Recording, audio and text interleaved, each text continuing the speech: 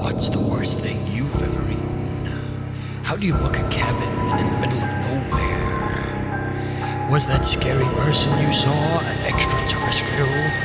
All this and more on this episode of Northerner's Guide to Horror.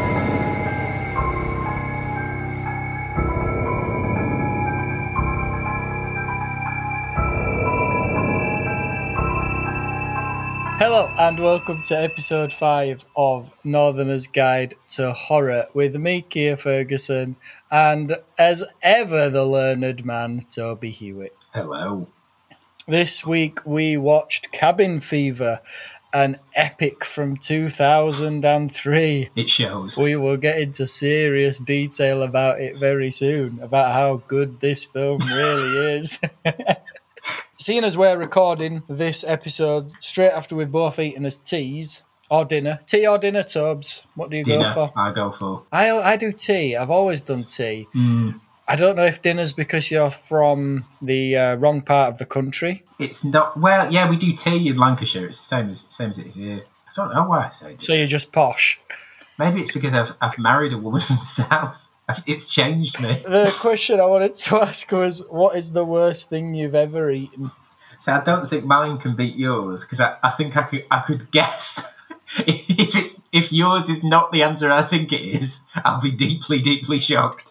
But mine is really bad. I once accidentally ate dog. Oh, wow, that's pretty bad. Some Yeah. people will think yours is worse than mine. Yes, morally, mine is definitely worse.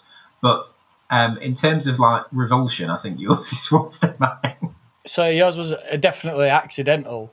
It was, yeah. We only picked up it. We had a kind of it was while we were in South Korea. And again, like it's a really terrible stereotype that it's that dog is a staple food of any Southeast Asian country because it's not. It's not true. Having said that, we did have a very strange, gamey mystery meat at a very very cheap diner in the middle of the night, and then as we were kind of talking about what we thought that mystery meat might have been, we walked out into the market that was down the road, and they had dog carcasses strung up, and we kind of put two and two together. So we got 100% now that we've eaten dog. I feel like I've definitely eaten dog. It's something I've never eaten, and I have also been to Southeast Asia, and I've been to regions where it was spoken about in guidebooks as something that was eaten in some areas of it. So in places like northern Vietnam, so in Hanoi it's banned, which is a big city in the north of Vietnam, but I travelled across it in a lot of the more rural regions where it is more commonly eaten. So me and my friend that I was with, we deliberately took the time to learn what the word for dog was so that we could translate it if we saw it. But I think that probably was my downfall because we were so focused on that one thing that then I completely forgot about any other mad shit that might be getting eaten in these kind of regions. So Thailand, I had pig's testicles. Yeah. That was, I had one, and I was like, I definitely, because I was having, I think I had some pork satay on like skewer street food, and it came with these little balls in a little tub, and I was like, I think I know what they might be, but I don't know. I am going to try it anyway. YOLO. And I ate one, and I was like, yeah, I definitely think that was that. But I still ate the other one, just to be sure, and because, pears. I didn't want to be offending that street vendor, even though he was out of sight. Yeah. And then we did the whole travelling around a bit more thing. I was like, oh, that was an interesting thing to eat. And then in Dien Bien Phu in North Vietnam, wow, what a place that is. That is, we travelled across from Laos, and Lao English is not spoken really at all, but the French were there. Northern Vietnam, Dien Bien Phu, very communist. It's very, very, very Vietnamese as a city, and very proudly Vietnamese. And we couldn't translate anything. Nothing was in English. Yeah. We were trying. We weren't completely culturally inept. And we were desperate for some food. Food stalls all started opening. We thought, right, let's just dive in. It was kind of like a buffet type thing. The woman was serving it up. And me pointing at something to ask what it was resulted in a big dollop of it getting put actually on my friend's plate. And she said, well, you're definitely eating this. I'm not eating this because you've pointed at it. And Okay, interesting rule. tasted a bit like spinach. Dealt with that all right. I thought, yeah I could eat spinach. You like spinach? Bit weird. I like spinach.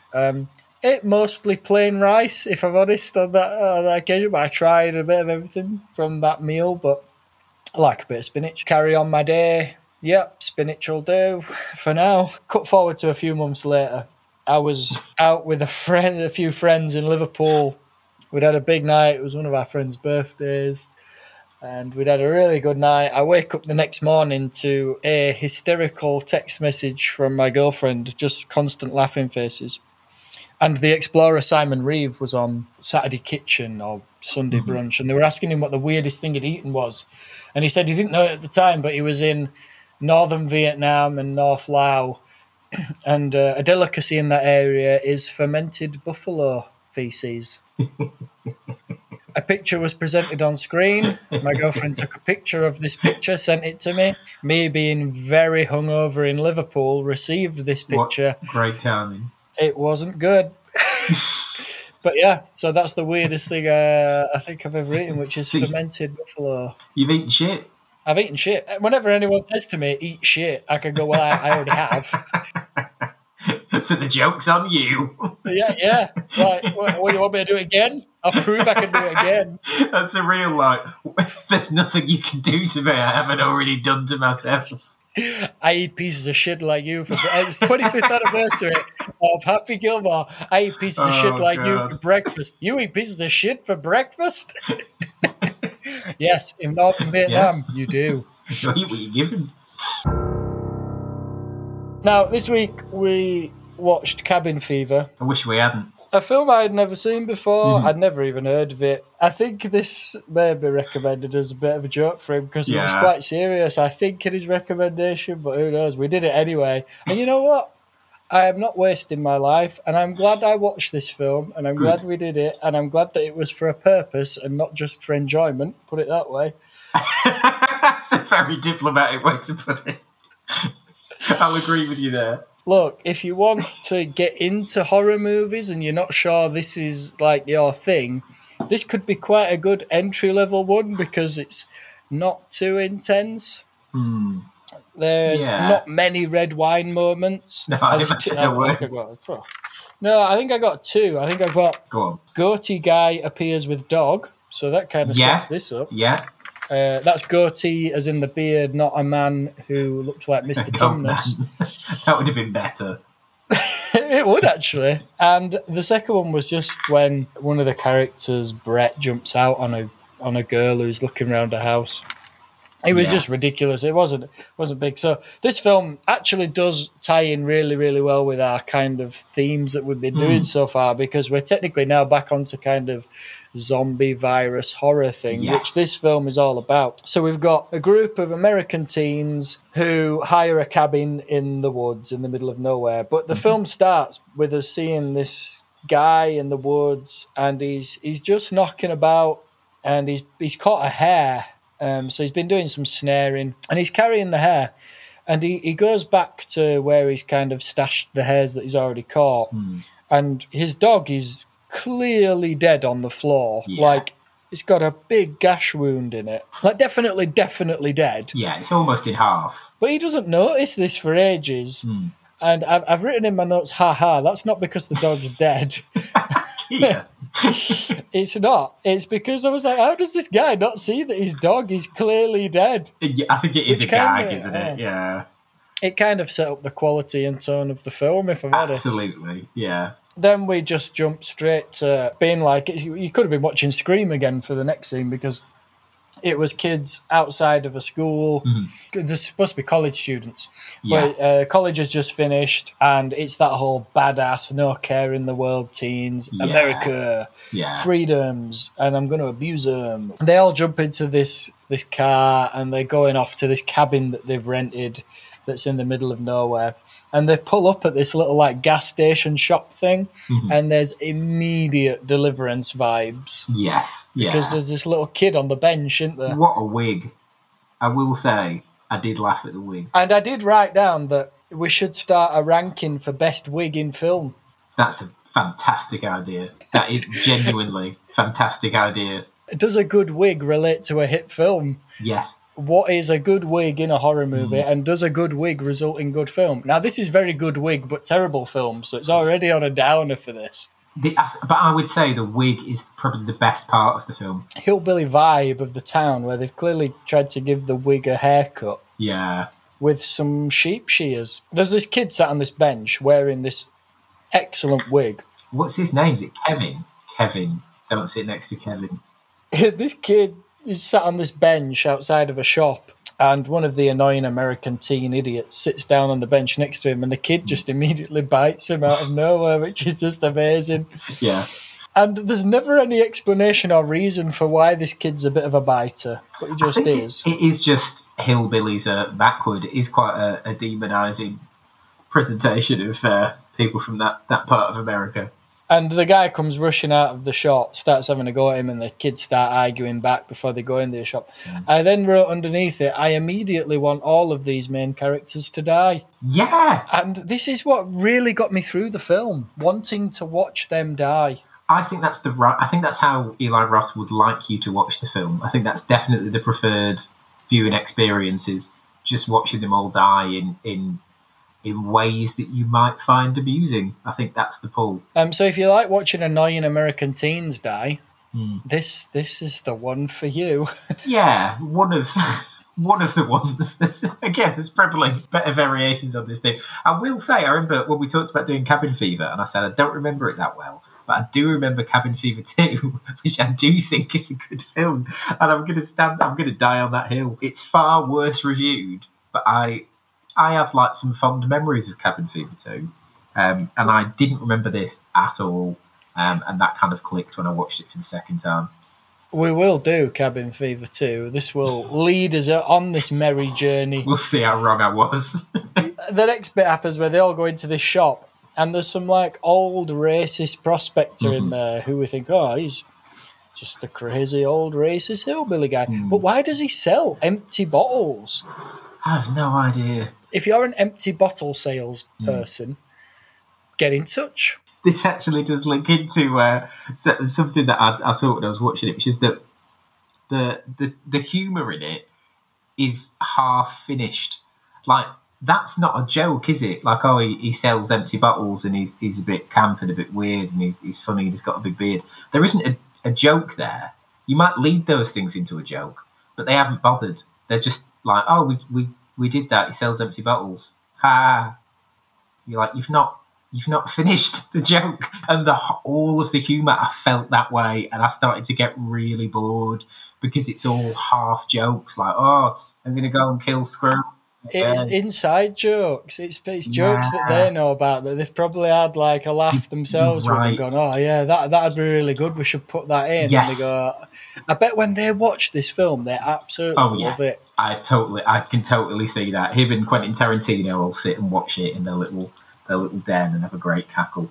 But it feels like when you have to do year 9 devised drama pieces. And mine were all Cabin Fever. It was like, oh, and then the dog's dead, but he didn't realise. And the teacher would be like, "That's almost a joke, Toby. Could you actually finish the thought?"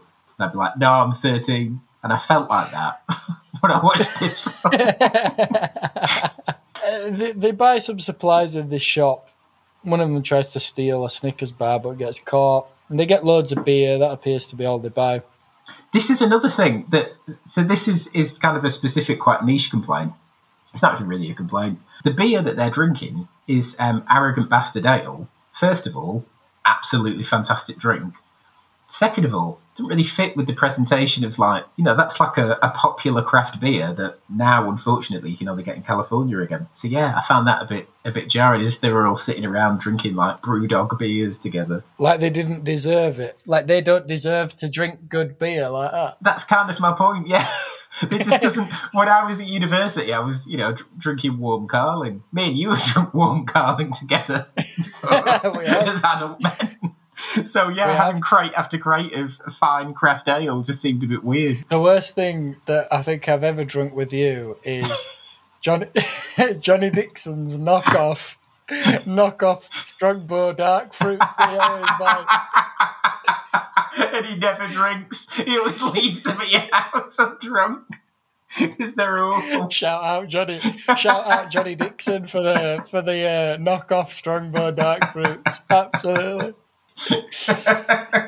And you know what's better is all my flashbacks and memories of those moments of drinking that is like quite late on in a night where you just find one and you're like, well, let's just go with that. It can't be that bad. I always remember being in like a different form of fancy dress. So all my images of it are a bit strange, even though we didn't have that many fancy dress do's. But that's just my memory of it. Maybe we did. Maybe Johnny Dixon was just always dressed as Hulk Hogan and I never realised.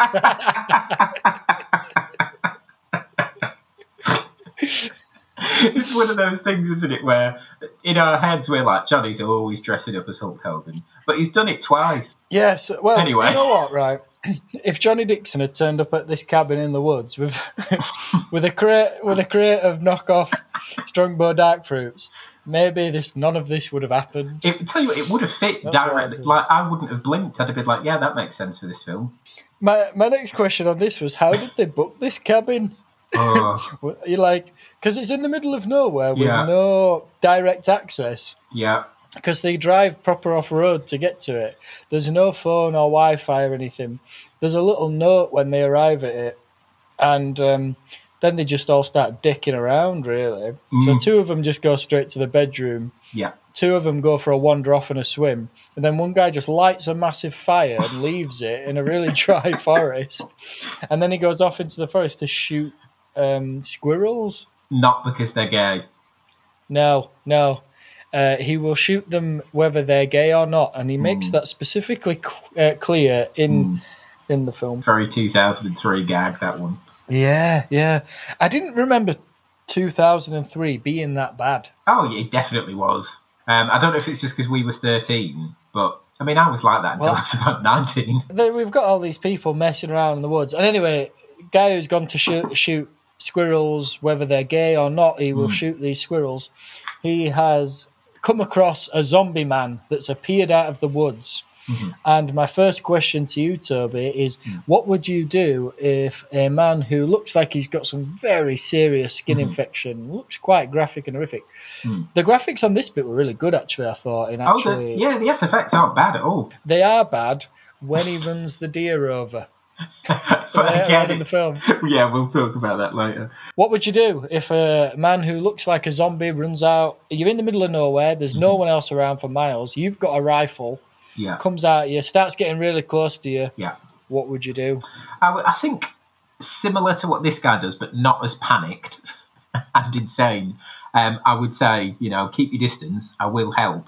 And then I actually would follow through and get help for him. This brings us to something we talked about in Scream, which is you don't have to shoot someone dead if you're pointing a gun at them. Like if you're pointing a gun at someone, you can just kneecap them. They'll have a few weeks recovering, then they'll be okay. You don't have to shoot someone dead. So yeah, if someone's coming at you and you think this might actually kill me, he's not in his right mind. I don't want to catch whatever the hell this is. I've got to think fast. You can kneecap that person. It's self-defense without killing them, and then go and get an ambulance. Self-defense is the critical term there, but I absolutely agree with you on this. If they won't stop coming towards you, because they are desperate and really, really ill, I would have to take action to stop them moving towards me. Yeah. Although, to be fair, how fast is this guy going to run? But he mentions the cabin, doesn't he? So you're already like, bollocks. Did I pack my leather defence suit? Because that's the only thing that... And the answer is yes. The answer is always yes. Always have your leather suit with you, just wherever you go, just in case. What our main character decides to do... Brett, I think, in it with the gun. He just shoots him and then just walks off and just pretends it never happened. Yeah. We jump scene now to them being at night time. They've controlled this mad fire that Brett had initially started through the day. We've got a good fire. They're roasting marshmallows over it, having a nice time in the woods. When suddenly a goatee guy appears with a dog out of nowhere, and it did make me jump. Is that Eli Roth, the director? Yeah, it is. It is. Yes, it is. So. Yeah.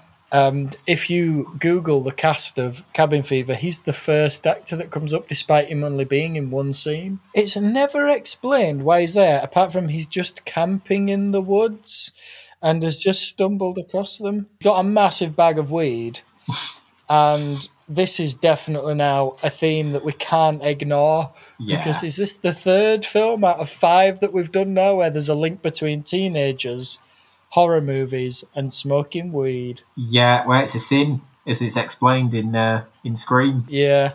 Don't commit sins, you'll die. We get another jump scene where they all go inside. They're waiting for... I can't remember why the guy with the goatee... Oh, no, he goes to put his stuff back in his tent. Because he's got $4,000 worth of equipment. Very specifically $4,000 worth of equipment as well. Like you said, these are all in jokes, and I think this is a prime example of it. We've got this character that has absolutely no bearing on nothing, who just turns up. The director himself is playing the character. It's some sort of impersonation of someone that we're not privy to. Like, it's obviously an in-joke. Like, oh yeah, this idiot who thinks he's a skateboarder and he's always on about how expensive his camping stuff is. It does feel like an in-joke that has nothing to do with the audience. But who's the real idiot here? Because this guy has made a film that is full of... He's basically made a film for a laugh for himself and his mates. And we're sat here talking about it, having reviewed it. Regardless of whether it came recommended potentially as a joke, this thing got released properly, and people around the world have seen it. Because Eli Roth he had his 5 minutes in the sun, didn't he, if we can call it that. He had Cabin Fever. Did he do Hostel? I want to say he did Hostel, but I don't actually know. We are going to have to do Hostel at some point. He did direct Hostel. I don't mind doing Hostel. Yeah, so he did Hostel. That's probably his biggest film that people saw. And that obviously was in Inglourious Bastards as the bear dude, which again felt a little bit in-jokey. But him and Quentin Tarantino are very like bro down, ho down, aren't they? Whatever that means that I've just said. A bro down, ho down is actually what happens right at the end of this film. And we will explain that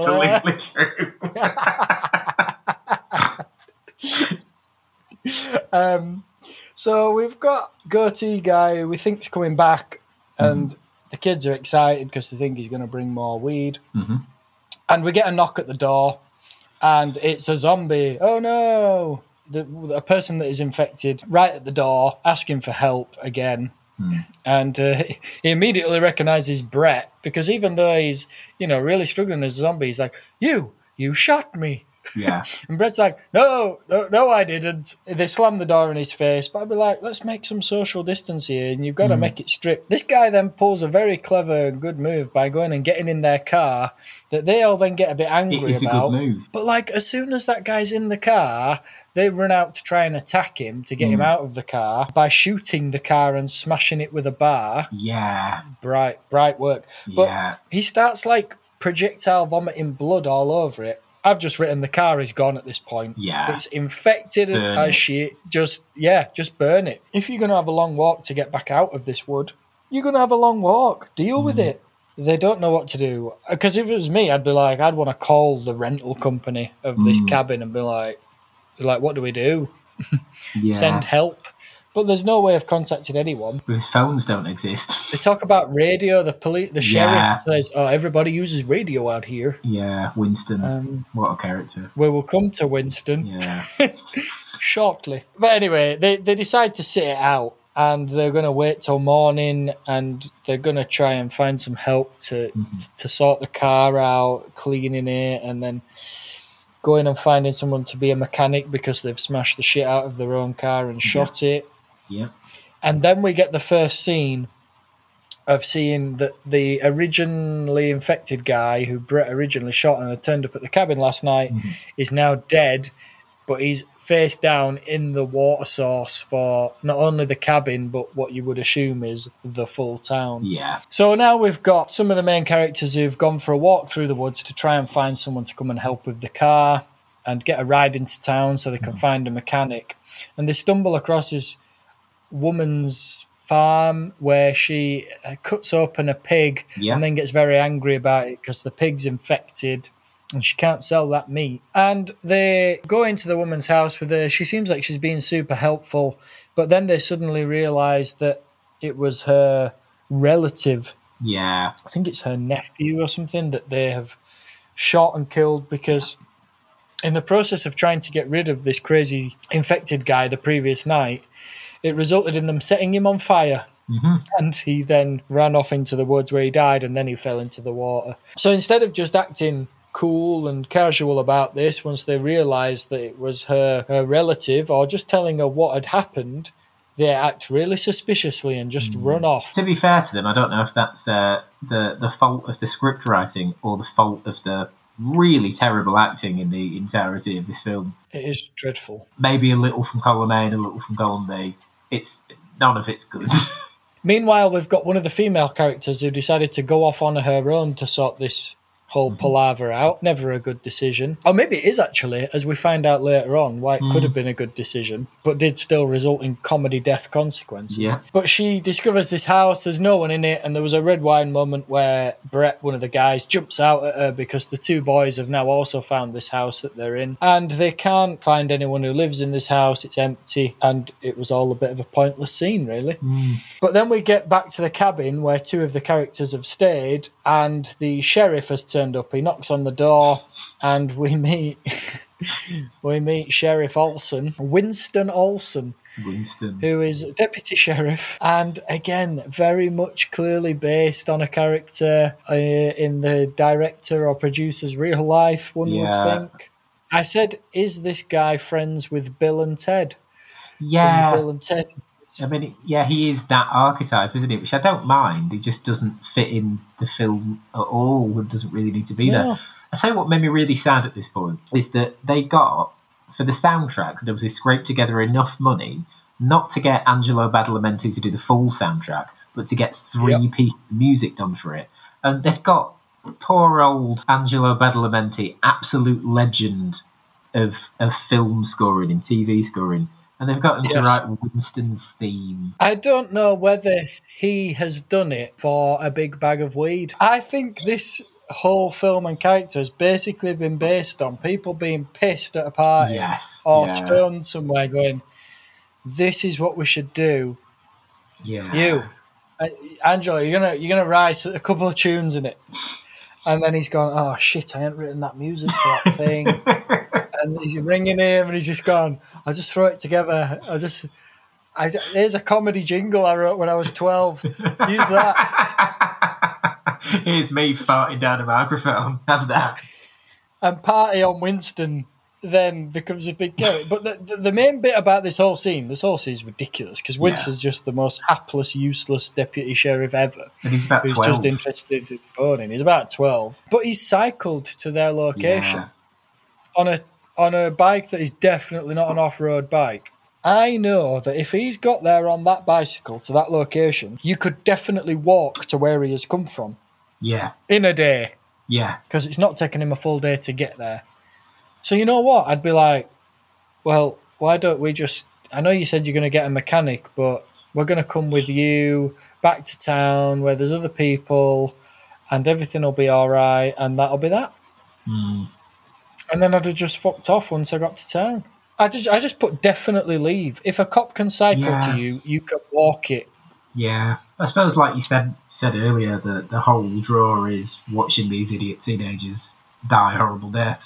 Every so often they throw a random sex scene in there just because that's what horny teenagers do. Paid that actress to take a top off and they're going to get their money's worth. Absolutely. But we then find out in quite a graphic way, which is just ridiculous as well, the way that this comes about. So our Paul, the kind of... I don't know if he's the main character in the film, but he's the character that you're supposed to maybe like the most in the film. He's kind of nice guy, he's reasonably sensible, but he's trying to have a bit of exploratory fun with the girl that he likes, and his hands go a-wandering, but then he suddenly realises that there's something not quite right, and he pulls his hand out from underneath the covers to find lots of blood. I found this bit quite interesting because I think it says a lot about that sort of psychological male fears. There's something so obvious, isn't there, about, the pretty girl that you're really in love with, and, she's great, you really want to be with her.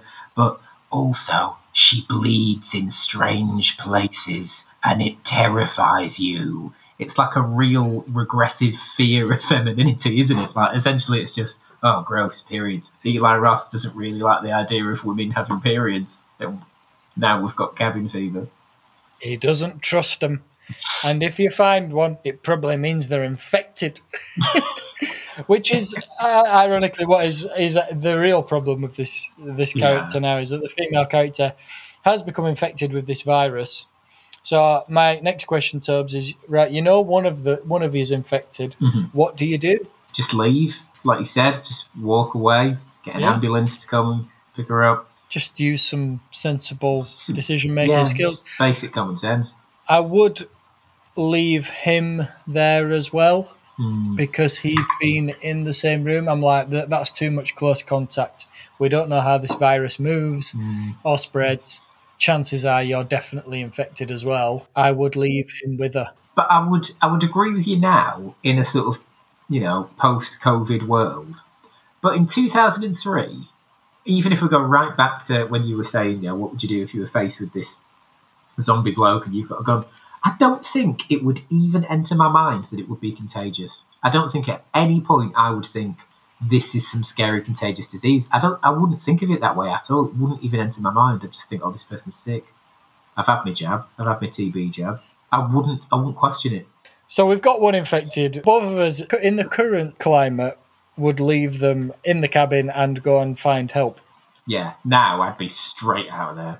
But they decide to lock her in a stable and treat her like an animal. But this leads me to my next question, because they do go, can I do anything for you, or can I get you anything? So I've asked you, if you were infected, what would you ask for? If I was in the stable? It's a really good question. Probably a Game Boy in 2003. Yeah. I'd want a Game Boy or a book. Although it's quite dark in there, a Game Boy. The others then decide that they're going to go and find some help. Paul, our main character, comes across a house that has people inside it. Hurrah! He's going to get some help. But instead of just immediately asking them for help, he becomes a classic standard horny teenage boy. And this horny teenage boy's mind overpowers every sensible decision that he makes, because he sees a naked woman through a window. So he stands and he stares, and her husband comes out and holds a shotgun to his head. I don't know why that scene was in there, really, apart from to show a teenage horny boy, because it didn't have any impact on the film at all. None of it does. Why is Winston in the film? Why does it end the way it ends? None of these. It is like Scary Movie, but Scary Movie is like sketch comedy that moves from sketch to sketch, whereas this is presenting itself as a full narrative film. But there is no narrative. It's just a random selection of disparate parts where, there's a guy with a big bag of weed. Oh, now he's gone. Don't worry about it. Oh, he sees a naked lady. Oh, someone's a shotgun. None of it fits together. I'd be happy with my Game Boy in the stable. No help's coming, but the other characters survive the night, so we think. And Bert manages to get the car going in the morning. Yeah. And they're like, oh, great. But then Bert starts to come down with the infection. And then Jeff does a very smart thing. Jeff is the most intelligent character in this film, but he doesn't let on to any of the other characters of why he's intelligent. And why he's intelligent is because he knows that somebody is infected, and he starts to try to cover his mouth and keep his distance. Yeah. And then rather than drinking water or the water supply or anything that's shared, he thinks, beers in bottles that we brought from outside of this location, I'm going to take 8 beers and I'm going to fuck off to the woods until this whole thing has blown itself over. Yeah. Because the beer's probably not infected. And this is my top tip from this film, actually, is if you think an infection is spreading around a group of people, chances are it could be from the water supply. So stop drinking the water or using the water. Drink beer. Drink beer. It will save your life. But then I did put after this, he just walks off into the woods, and I just put, get yourself to town, son. Again, take your beers and go to town. Yeah. Why are you sleeping in the woods? Bert drives off. Jeff's not happy about the infected people being in the car. Then Bert's clearly infected. Somebody spews up all over the car after they've just cleaned it. That did upset me a little bit. I've got into cleaning lately. He bezzes off to town, and he gets back to this same shop that the characters had initially gone to. And then there's just an absolutely sensational moment where Bert pulls up, and it is Dennis, the kid. He's sat on the bench again, but Dennis starts shouting pancakes because Bert's starting to his infection's starting to kick in and he's starting to smell a bit. But then Dennis just does loads of mental kung fu, karate style moves as he makes his way over to Bert, and then Dennis just, rather than using some of the crazy mad kung fu shit that he's just demonstrated, just bites him. Yeah.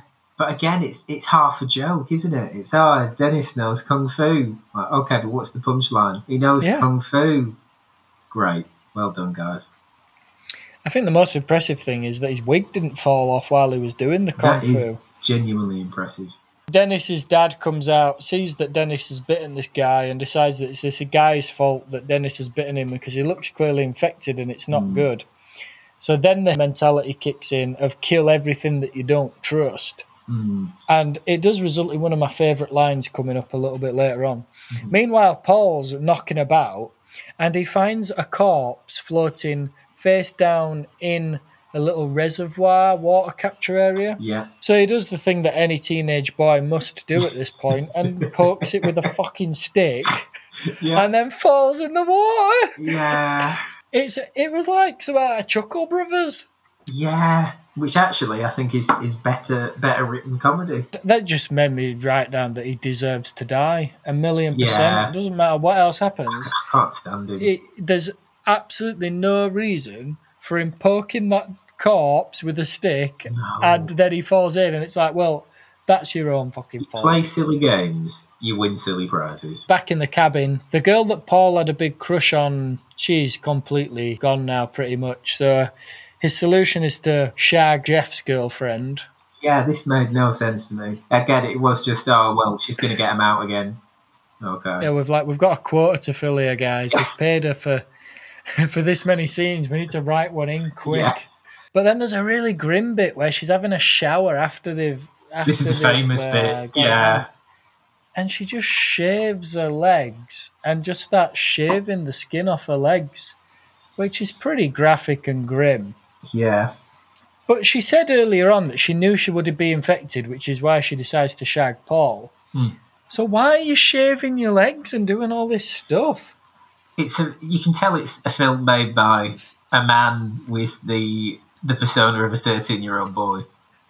Like, of course she shaves her legs. She's a sexy lady. That's as far as that thought goes. I clearly thought the director or producer was scared of dogs then, because then there's just this dog that's knocking about all the time that no one ever shoots. They just shoot in the air around it, which I do have a little bit of respect for. But the dog does eventually catch her and eat her.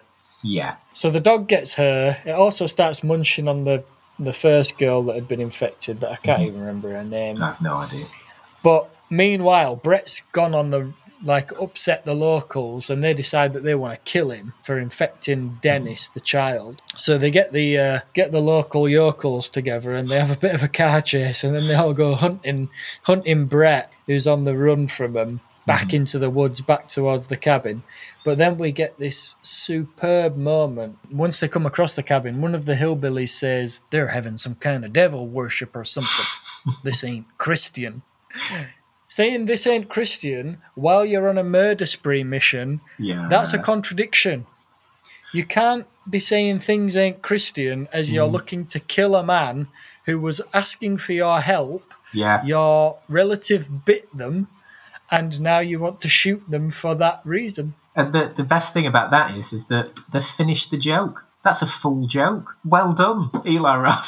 Yeah, I laughed at that as well. I thought, that's good. That's funny. But are we a comedy film or are we a horror film? Oh, I think it's very never much. Clear. I think more comedy than horror, I would say. It's too kind of wacky and zany, isn't it?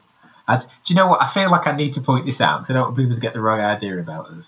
We really like B-movies. We've watched a load of B-movies together. We've watched and enjoyed Velocipasta. We loved. Really good film. If you wanna do a film like this, you need to do it like Velocipasta. You've got to have jokes because that's what it's selling it. Yeah, I think just having kind of all random inside jokes peppered throughout the film is never gonna work. It's just not funny. It doesn't come off as wacky and zany. And I think in 2003 it was a bit trendy to kind of do that, but it's not aged well at all. But yeah, we love a bit of Velocipasta. We love a bit of Bad Ben. Christmas Evil. That's going to be our Christmas special in advance already. Oh, yeah. It's just superb. Now we get Brett and Paul, who managed to set up the hillbillies with some epic, brutal deaths, actually. And the best one of this is where Paul sticks a screwdriver in the ear of the one of the hillbillies. It's pretty brutal. Then I write down again, Paul, just get out of there. Take the hillbilly's car and don't stop until you are a long way away, which he does do. So he kind of jumps in, the car after he's run around for a bit. He went looking for Jeff for some reason, but I'd have just been like, screw that guy. He's not going to be happy to see me because, I've shagged his girlfriend. And she's now dead. She's been eaten by a dog. It's not easy to explain that one away. Not really. And he jumps in the car. He's trying to drive away, but then I just wrote amazing fake deer because he crashes into this deer in the road. The deer then tries to attack him once he's hit it by kicking its fake legs at him. And if anybody hasn't seen the Chuck Tester taxidermy video, you need to pause this podcast immediately and go on YouTube and search Chuck Tester taxidermy, because that is the level of graphics we're talking about here, people. Yeah. It was a Chuck Tester taxidermized animal that was just laying on the floor. It didn't even look like it had ever been real. But there is a bit of a proud tradition, isn't there, in B-movie horror of terrible deer puppets, and I don't know why. But there's a few. The one that really, I don't know, did it start with Evil Dead 2, the one that's mounted on the wall? But I've got so many memories of terrible deer puppets of dead deer in films. So I don't know if they're trying to tie themselves into that proud history of terrible deer puppetry. I have no idea. We then jump to a scene where Winston the cop is just hanging around with some underage drinking teens. And I just wrote down, good work, Winston. Party on, dude. Party on, Winston. He just wants to have a good time with underage girls. Yeah. Is clearly the message here. Winston's then just hanging around with some young people who are drinking. He's just desperate for friends, and I started to feel a bit sorry for him. Which I don't know why, because he's clearly hitting on underage girls. Yeah. I like that you felt bad for Winston because he was lovely. It's lockdown, that's what it does to you. I know. But then Paul rocks up, and he just doesn't. So there's about 6-7 people at this little underage drinking party that Winston turns out was supposed to be breaking up and investigating, but he just joins in. Yeah. Because he's desperate for friends. But Paul staggers in, and Winston... My favourite bit about this whole situation was that Winston just doesn't bat an eyelid about the fact that Paul's like covered in blood, clearly badly infected with something. And he's just kind of saying it off about how sorry he is that he didn't get the tow truck and that he'll sort it out, it's not a problem, he'll give him a ride into town, whereas everyone else at the little gathering is clearly like, this dude's in a bad way and I don't want him to come anywhere near me. And then it comes over Winston's radio that he has a shoot-to-kill order on any of the kids that were at the cabin, so that's Paul. And the other kids start freaking out, but Paul does a really good job at trying to infect absolutely everybody. He does, yeah. And then Paul ends up in the middle of a road, after he's infected as many people as possible, in front of a lorry, which stops, picks him up, and then drops him off at a hospital by just chucking him out of the cab, which was excellent. But then all of these doctors, despite the fact that local law enforcement know that there's some infection or something, none of them wear PPE. Anyway, we then get the next morning where Jeff stumbles out of like an underground hide that he's made for himself. And he's survived, and he's very happy about it.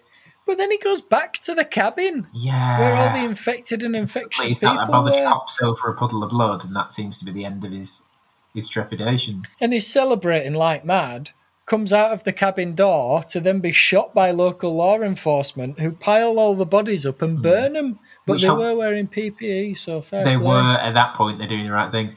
I would have found that funny if it wasn't just the Boris joke from Goldeneye. Yes. But it was such a cheap imitation of a really famous gag that I was like groaning, like, come on, that is what you're going to do. Okay, yeah. Once Jeff's dead, you're kind of like, oh, What did it I just end? want it to end. Yeah, I want it to end. So I could watch something else. But then the directors have just kind of gone, fuck it now. No one's still watching this film. We're going to do whatever we want. And why the old racist that we mentioned earlier is referred to as being racist is because one of the characters in the film asks him what the gun's for behind the counter. And he says, oh, that's for... And he drops the M-bomb. Yeah. And they're all like, whoa, like crazy old racist guy. Yeah, we even get a sting in the score, don't we? It's not supposed to be funny, it is supposed to be jarring. So that's worth pointing out, I think. But then they end the film with no solutions or answers really to anything about this infection, apart from the fact that there's another dead person that's infected in the water supply, and you see loads of gags of water supply trucks like taking bottled water out of the creek and stuff. It was like Naked Gun at that point. Yeah. But then you've got this scene where 3 black characters pull up to the same shop, go into it, and he presents them with the gun, and they're all joking and laughing, and this is where Bro Down Hoedown comes into it, because it turns out the old racist guy is actually very good friends with the local black community. And he's got an N-word pass, the mythical N-word pass. And then it just shows the 3 black characters listening to a local bluegrass band. Yeah. And then it finishes. Yeah. Which, honestly, that happened. And I turned to my wife and said, it was just starting to pick up. It's like it was written by a team of 13-year-old boys. And you said, oh, well, at least there'll be some fart gags in there. And I said, the whole film is basically one fart. And I stand by that. I wrote it and I looked at my words and I thought, did a really good job there, Toby, of summing up that film in a concise, successful way. It is just a big fart. That's it.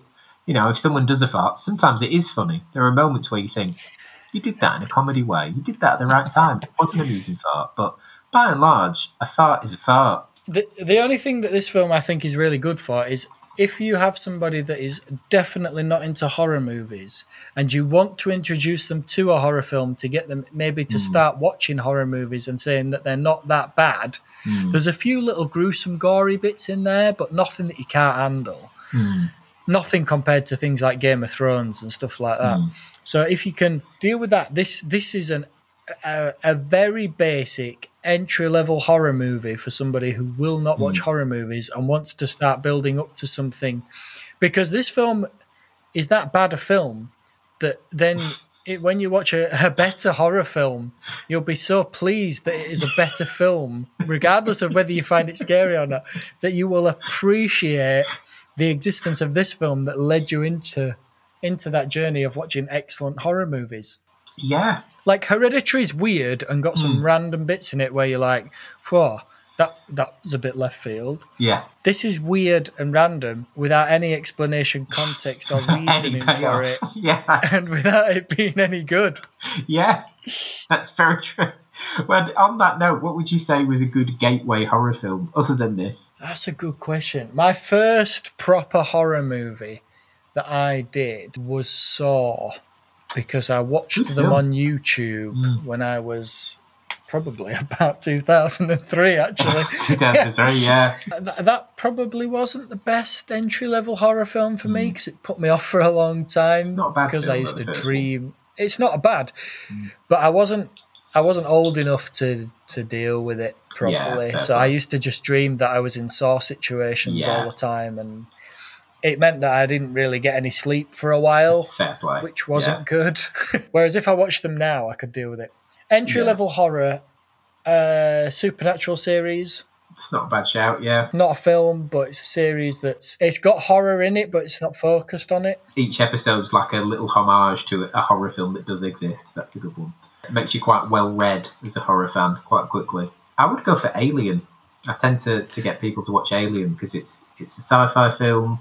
It's a little bit cyberpunk with the kind of oppressive companies that kind of own people and contract them to ridiculous things. But it is very much a horror film. Absolutely. I agree with that as well, because I saw Alien again when I was quite young. Not as young as Saw, but I remember watching Alien. It was a great film, and it is definitely a horror film. Yeah. But I can also disconnect from that reality quite easily because I'm because not it's going a into sci-fi film. space. Yeah. So I'm yeah. like, I know that's not going to be a Avoid situation that. I'm going to find myself in. Yeah. I can avoid it. That's a good point. So yeah, entry-level horror films, Alien, Supernatural series, this. Cabin Fever. Yeah. Because you can't be scared of it. Show it to your friend. Because you're so happy that the characters are dead that you're like, yes. And then it just gets so ridiculous in concept at the end that you're like, well, it's just farcical. Yeah. So you can't be scared of it. It's impossible to fear this film, I think. If you want to watch another film about a cabin in the woods, I would watch Cabin in the Woods or any of the Evil Dead films.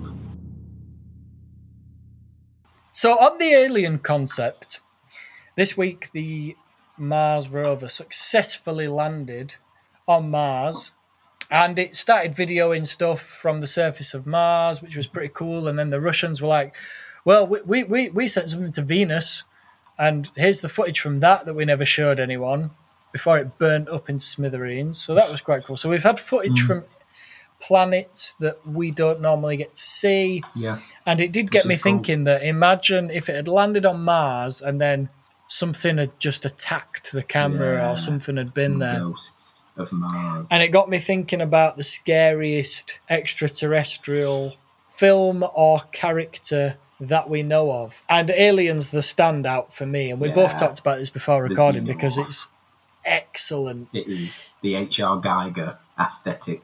Perfect. It's so kind of threatening. Yeah. And I don't know why it's so threatening. It's very War of the Worldsy kind of threat. But I kind of feel that especially the remake of War of the Worlds, they did base the alien characters on that from the original Alien film. Yeah. Just in image and size. And it's just so unique that when I think of an alien, there's kind of two things that I think of. I think of comedy green Martian type characters, cartoonesque. But if I think of actual creature, it is the creature from Alien. It's that. Yeah. It's that ingrained into my mindset and life that's the thing that I assume will eventually come and invade Earth. Yeah, I think it plays on quite a primal fear as well because there's something that crosses boundaries with the alien in its design. Like there's something really kind of yonic and vaginal about its mouth, and they're coded as female, aren't they? As the series goes on, and there's the queen alien, and there's a link between her with Ripley, and Ripley becomes pregnant with an alien. But they're also really phallic, so there's this kind of strange crossing of boundaries there with the way that it's presented, which I think kind of adds to how creepy we find it. But yeah, anything H.R. Geiger does is always fucking terrifying. Other than Alien, have you got any excellent, terrific, terrifying extraterrestrial creatures that come to mind? There's only really one, and in many ways it's the most terrifying alien, which is Hammadi, which is Turkey's unofficial sequel to the film E.T. And if you've not heard of Hammadi, get on YouTube. Homodi. Have a look at Hammadi, and then try and get some sleep. I did do this earlier, and I can assure you, having just seen images, I've not watched it on YouTube, but having seen images, I'm not going to sleep tonight. My initial description to you was a cross between E.T. and Jabba the Hutt, but it's more terrifying as a puppet because puppets are terrifying. Yes. We will come on to horrific, terrifying puppets in due course, such as Annabelle and The Boy, which The Boy is just an outstanding film that we actually both watched together at one point. Yeah. But Hammadi, it just is not nice. No. I think it was yesterday was the 30th anniversary of the film Audition, the Japanese film, which is one of the only films I've ever watched that's genuinely actually scared me, which I think we should probably do. I think it will really terrify you, but if you watch Audition, I am willing to watch either of the House of Wax films because I am absolutely terrified of mannequins. I think we need to take this next onto a quest of films that we do find terrifying, and you have specifically told me that you think I will find Audition absolutely terrifying. And after this absolute comedy fest that we've been having these last couple of weeks with Scream and then this, I think we need to take it to something really scary that could disturb us. So next week we will do Audition. Yes. And then we will possibly be doing House of Wax the week after that. But which is only scary for me. It was actually requested was House of Wax by somebody. I didn't want to do it, but I'll do it. If we do Audition, I'll do House of Wax. We don't have to do it in that order. We can switch it. I don't mind doing House of Wax.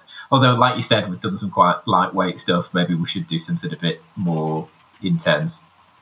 Yeah, I think I need to have a kind of film where I'm going to need a spare pair of underpants. Yeah, I think you close will. by. I think you will.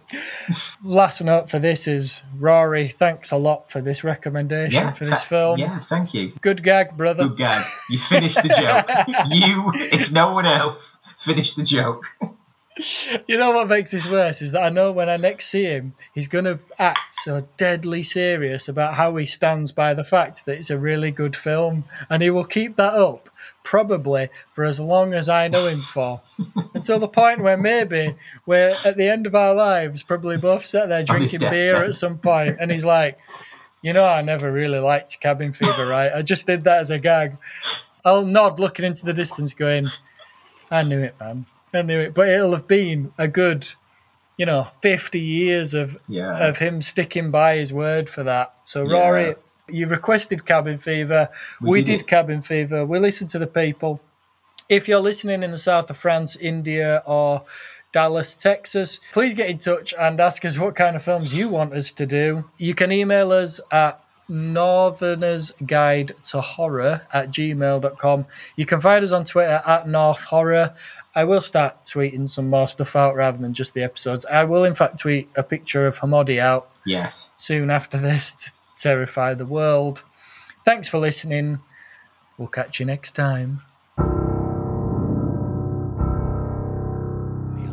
At northernersguidetohorror@gmail.com, or find us on Twitter at North Horror. Next week, we're watching The Audition.